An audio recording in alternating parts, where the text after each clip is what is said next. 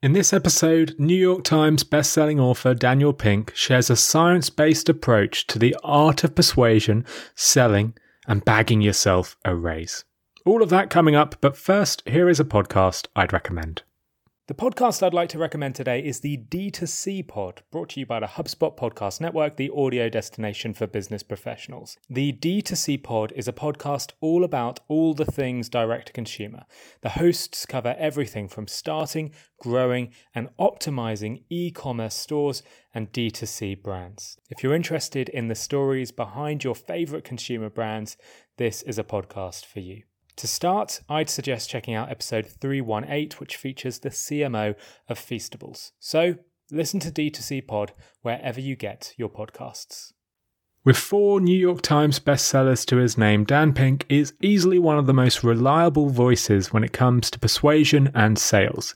He's shared hundreds of studies and dozens of tactics on how to persuade others. I read about one of these tactics a few years ago, and it's stuck with me ever since. Which is a little weird because it's an odd one. The reason it's stuck with me isn't because I've used it, or even because it's been used on me, it's because I've seen it in person. Back in 2019, while spending some time in New Zealand, I watched The Haka.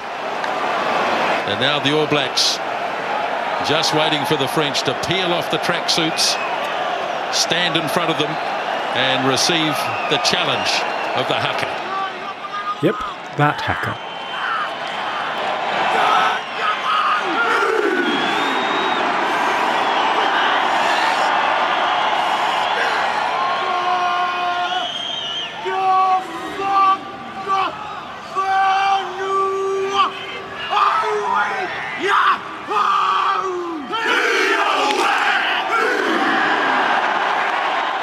The Haka is a ceremonial dance in Maori culture. The All Black rugby team do it before every game. Now, the All Black rugby team are probably the best rugby team in the world, and they have consistently outperformed far more populous nations. They are also the only team that do the Haka before every game. Social scientists have often wondered if this success has anything to do with their pre-game Haka. One scientist actually researched it. Robin Dunbar has studied groups for decades. He's observed that complete strangers experience a rise in their endorphin levels when singing together in choirs. The larger the choir, the greater the endorphin release. In his view, this phenomenon helps explain why the New Zealand All Black national rugby team is so successful. They may have a theoretical disadvantage from being drawn from a tiny population, but they have the Haka warm-up ritual on their side. It is the hallmark of a good ritual. Every element of it triggers the endorphin system, according to Dunbar. One of the main hallmarks is mimicry. Just like in choirs or in dances, each player is mimicking the action of each other. They stomp their feet and beat their chests in union. And that mimicry, according to the science behind it, boosts performance. As noted in Bruce Daisley's book Fortitude, mimicry has been shown to boost performance of Oxford University rugby teams by 2.5% in a standard sprint test. 2.5% might not sound like a lot, but for an international rugby team at the top level, like the All Blacks, that's a major advantage.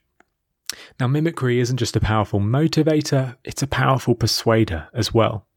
Luke Burgess, in his book Wanting, shares a 2008 study published in the Journal of Experimental Social Psychology.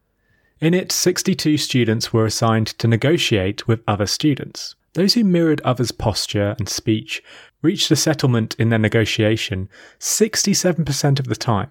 So if you mirror the other person's posture, if you match their tone, you're very likely to reach a settlement 67% of the time. While those that didn't mirror, those who didn't match the tone and posture of the other people, they only reached a settlement 12.5% of the time. Mirroring is a great persuader, it's a great motivator, and just like with the Haka, mirroring someone's actions increased cohesion and improved negotiations. But does it work in sales? Can it get results outside the lab and in business? I asked the persuasion expert, Dan Pink. Well, it's interesting because, when I looked at this line of research, we have certain kinds of beliefs, especially like in sales training. There's certain kinds of things that the trainers tell you. You have no idea where they got the idea from. And so some of what they tell you turns out to be absolute bullshit, and some of it is actually accurate. And mimicry, which we've also heard, mimic the other side's gestures, mimic their posture. It sounds duplicitous, but there's a huge amount of evidence that it's effective. And the reason is this, that one of the most important things in any kind of sales and persuasion is getting out of your own head and understanding the world from someone else's point of view. And that is not only cognitive and not only emotional, but at least partly embodied. And so there is evidence showing that if I adopt your posture, I actually have a better sense of where you're coming from. If I adopt your hand gestures, I have a better sense of where you're coming from. I think the the really powerful thing is language, repeating language. I have a better sense. So it's not duplicitous because human beings are natural mimickers. If you look at human beings out in the wild in their day-to-day lives, and you watch them from afar, you see this thing that almost looks choreographed, the way that people are mirroring and mimicking each other's things. And so being conscious of that, and reflecting back somebody's hand gestures, reflecting back somebody's posture, their stance, and also in certain kinds of, especially sales circumstances, reflecting back their language, using their language rather than your own specialized jargon, is a way to take their perspective and find common ground. Now, before on the show, I've shared studies from Robert Cialdini's book, Persuasion, that found that salespeople who mimicked the language, styles, and non-verbal behaviors, like gestures and postures, when they mimicked those of their customers, they sold more of the electronic equipment they recommended. So just mimicking increased their sales, and that's in a real-world example. And it's pretty cool, but maybe you expected that after all the research I've shown you. However, there is another study from Dan's book that is even more impressive. Here's Dan walking through it. Well, let's talk about that because there's a very interesting study out of Holland showing that you had half the waiters, took the order, and half the waiters took the order. But when they took the order, they repeated the order back word for word. So if someone says, "I want steak frite, medium rare, with a side of broccoli," they'd say, "Oh, okay, you want steak frite, medium rare, with a side of broccoli." So they repeat back word for word. And the mimickers the effect was huge. It was something like 70% greater tips. So why is that? So you would think, okay, the ones who repeated it back are more likely to get the order right. But waiters 99% of the time get the order right. It's really not that, it's not that difficult. That was not the effect that it was. I don't know. I don't know. I mean, we have to guess about why that was. I think it was because people felt heard. They felt listened to. They knew that someone was paying attention and listening. I think that was the big effect. So, and you see this in other. I think this is a very important counsel in people who are doing technically complicated things, whether it's medicine or certain kinds of technology or anything where you are an expert in a specialized domain that has its own very specialized vocabulary. And you're dealing with someone who's not in that specialized domain, and they don't use your vocabulary. They use essentially a more mundane civilian vocabulary. And what happens a lot of times is that the experts use their own specialized jargon rather than the prospect or client's language. And that's the source of some problems because it's a kind of a disconnect. What you should be doing is using their language, even if it's imprecise, and then coaching them about the better language. So this is a very easy thing to do to build our powers of perspective taking. This resonated with me. It's something I've experienced in my day job, writing copy on websites for tech brands like Hotjar and Buffer. I've seen that using familiar language that your customers use consistently outperforms more technical language that might sound impressive but doesn't mean as much for the customer. Harry Dry's site, Marketing Examples, showcases this beautifully. He says, don't say the world's first portable digital media player. Say 1,000 songs in your pocket, just like Apple did. Don't say supercharge your front-end experience with real-world scenarios. Say, improve your front-end skills by building real projects. And if you're selling plants, don't say indoor plants with patented long-life technology. Say almost unkillable indoor plants. Mimicking the words that your customers use works in sales and it works in marketing copy as well. But what about pitching? Many of you listening will present pitches, perhaps more often than you think. Sure, some might be pitching for new business, a new job, but almost all of us have to pitch a holiday to our partner or a movie suggestion to our kids. But what makes a good pitch? Find out after this short break. Finding a service solution that helps you better connect with customers and keep them happy can feel impossible. It's like trying to remember the name of someone you've just met at a networking event. I've made this mistake before, introducing a colleague to my new friend Dan, only to find out his name was actually Ian. Being personal with your customers is important, but keeping on top of all that information can be very hard. That's where HubSpot's all-new Service Hub comes in.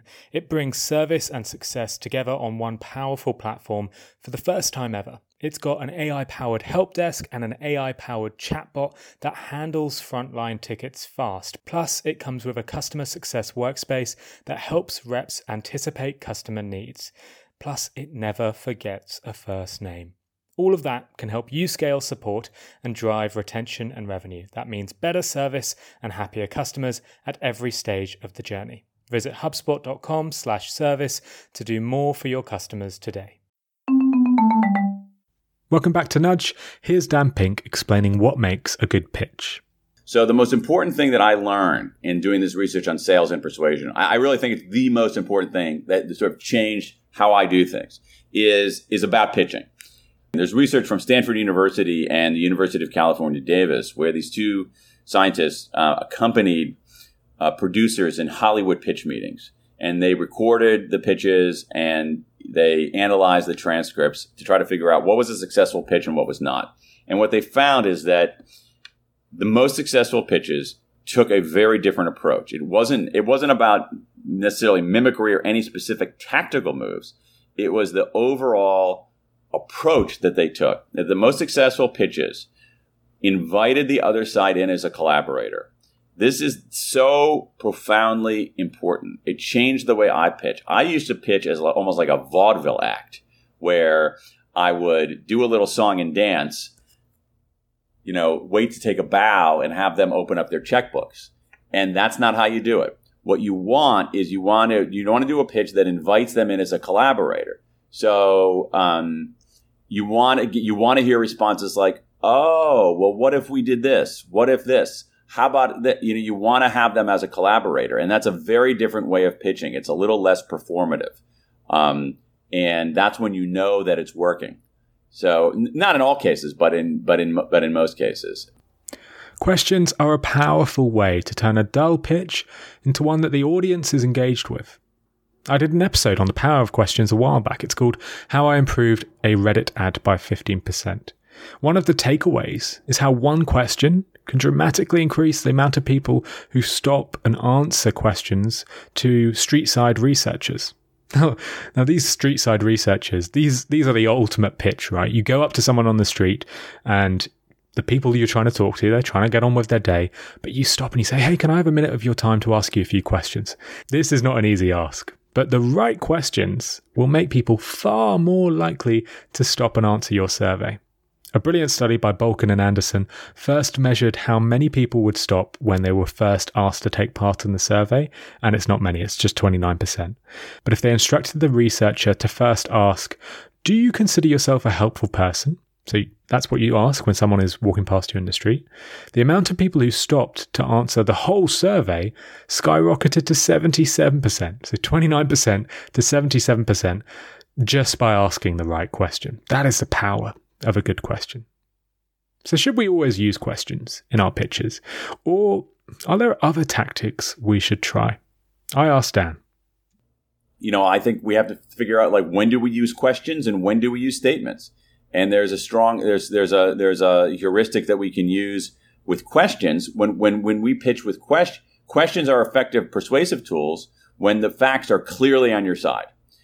because questions by their very nature are interactive. That when I ask a question, people's wheels turn just a tad, and in a way that they don't necessarily for declarations. And so if I ask a question, people's wheels turn. And so if the facts are on my side, then their wheels turn and they have their own reasons, their own path, their own journey to reaching my conclusion. When people have their own reasons for doing something, they believe those reasons more deeply and adhere to the behavior more strongly. So questions are an effective form of pitching. There's some fascinating evidence that rhyming is more persuasive than not rhymes. There are other sorts of ways that we can fashion our pitch into a narrative. And so if we're a little bit more creative about how we pitch, the forms our pitches take, and we recognize the point of the exercise, which is to invite a collaboration, then I think we can be a lot better off. Dan has shared plenty more pitch examples in his book, To Sell is Human. One of my favourites is his research on subject lines. An email subject line it's a classic pitch. It's asking for attention. He studied hundreds of subject lines to learn what worked and what didn't. He said the best subject lines fall into two categories. One is the category of utility. Utility means the subject line is very useful to someone. So for example, say you've just booked a holiday to Florence and your travel agent emails you with the subject line, "Here are 4 restaurants I think you'll love in Florence." You'll definitely open that email because it's useful to you. But as I'm sure many of you listening will think, we can't always offer something that useful. So the other category that you can use to get people to open your email is curiosity. Dan says that every other type of subject line doesn't work very well, so stick to utility and curiosity.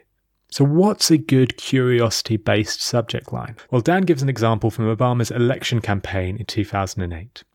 The Obama team heavily used email marketing during the 2008 and 2012 elections.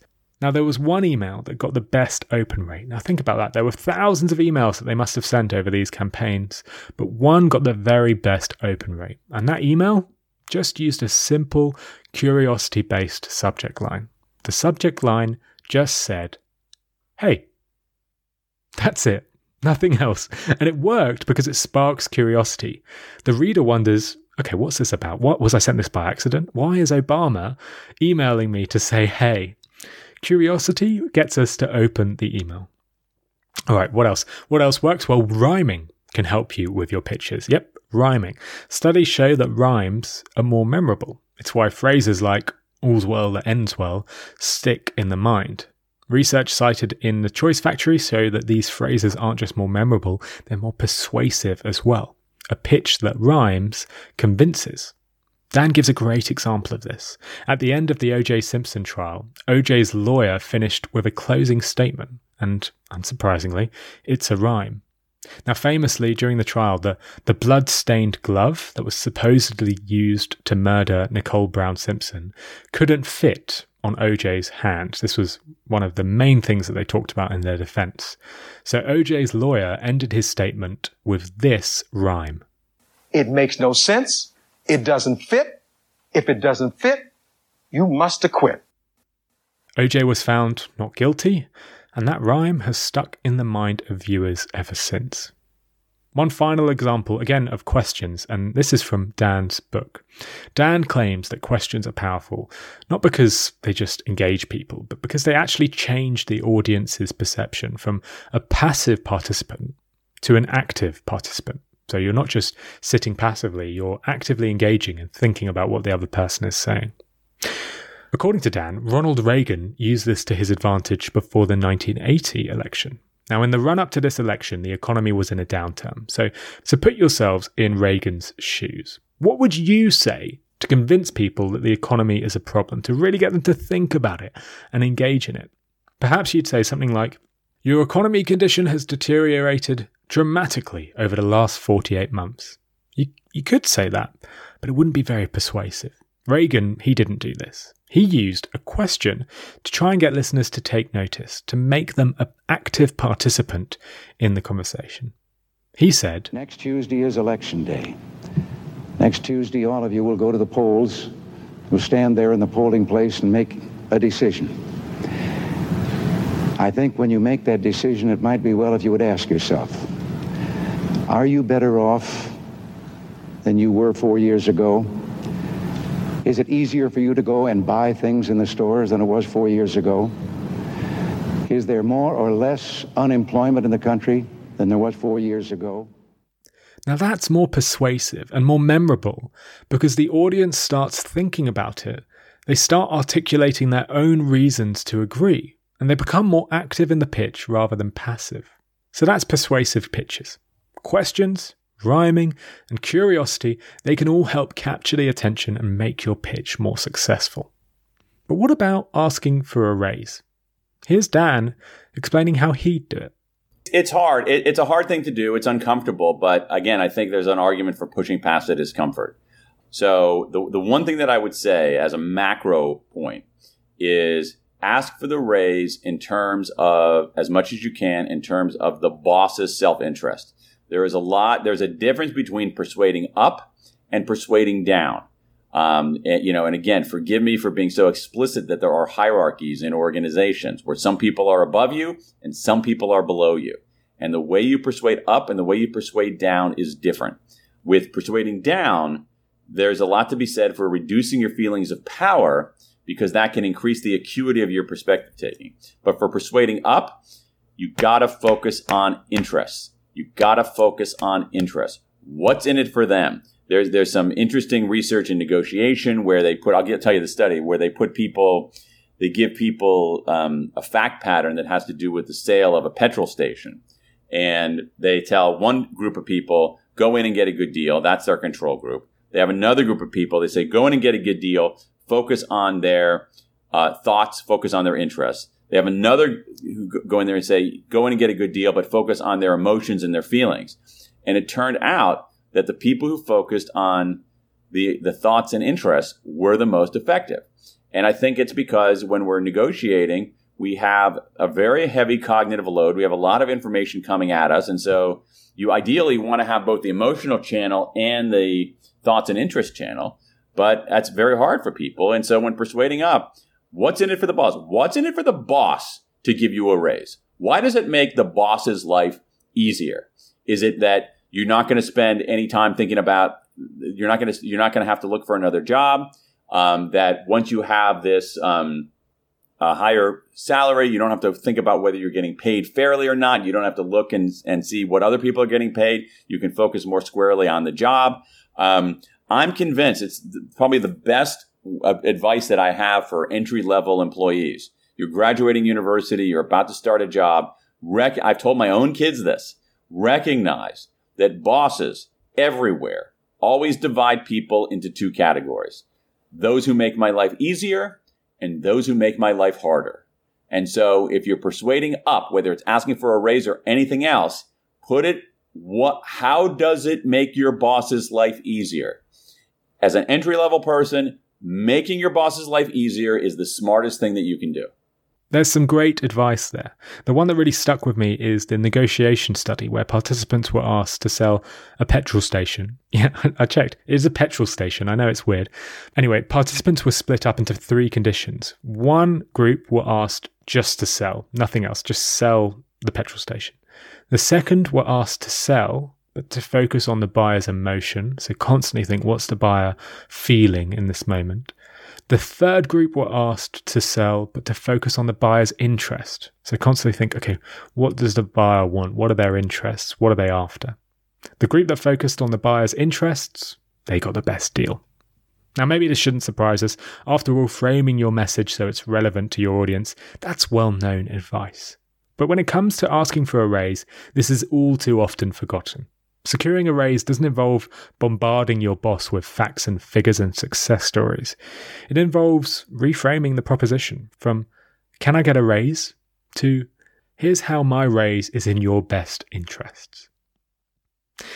Okay, folks, that is all for today. I hope you enjoyed today's episode, and if you did, you'll enjoy episode 74 of Nudge. It is called How to Change Someone's Mind. On that episode, I reveal that changing someone's mind isn't as easy as you might expect. My guests uncover that sharing facts and opinions won't really change someone's mind, but putting yourselves in their shoes, just like Dan said, can shift perception. It's a really good listen, so go and check it out. I've left a link to it in the show notes. And by the way, Dan's books, they're really good to read. You should really pick up a copy. I've been an avid reader of Dan's books like Drive and When and The Power of Regret for years. I've been reading them for probably a decade now, and I would recommend all of them. But if you enjoy today's show in particular, then you'll love Dan's book, which is called To Sell is Human. In the book, Dan breaks down how to sell, how to be more persuasive, and more tips for improving your influence. So go and pick up a copy of that book. I've left a link to it in the show notes. As always, please follow Nudge wherever you listen. Please follow me on social media for updates on the show, and click the link in the show notes to sign up for my newsletter. If you do, you'll get reminders every time an episode goes live, and you'll get psychology-inspired tips every week, all about stuff like making smarter decisions, improving your business, and I don't know, even tips to go to the gym more often, that sort of thing. Thanks again for listening, folks. You've been listening to Nudge with me, your host, Phil Agnew, and I will be back again next week for another episode.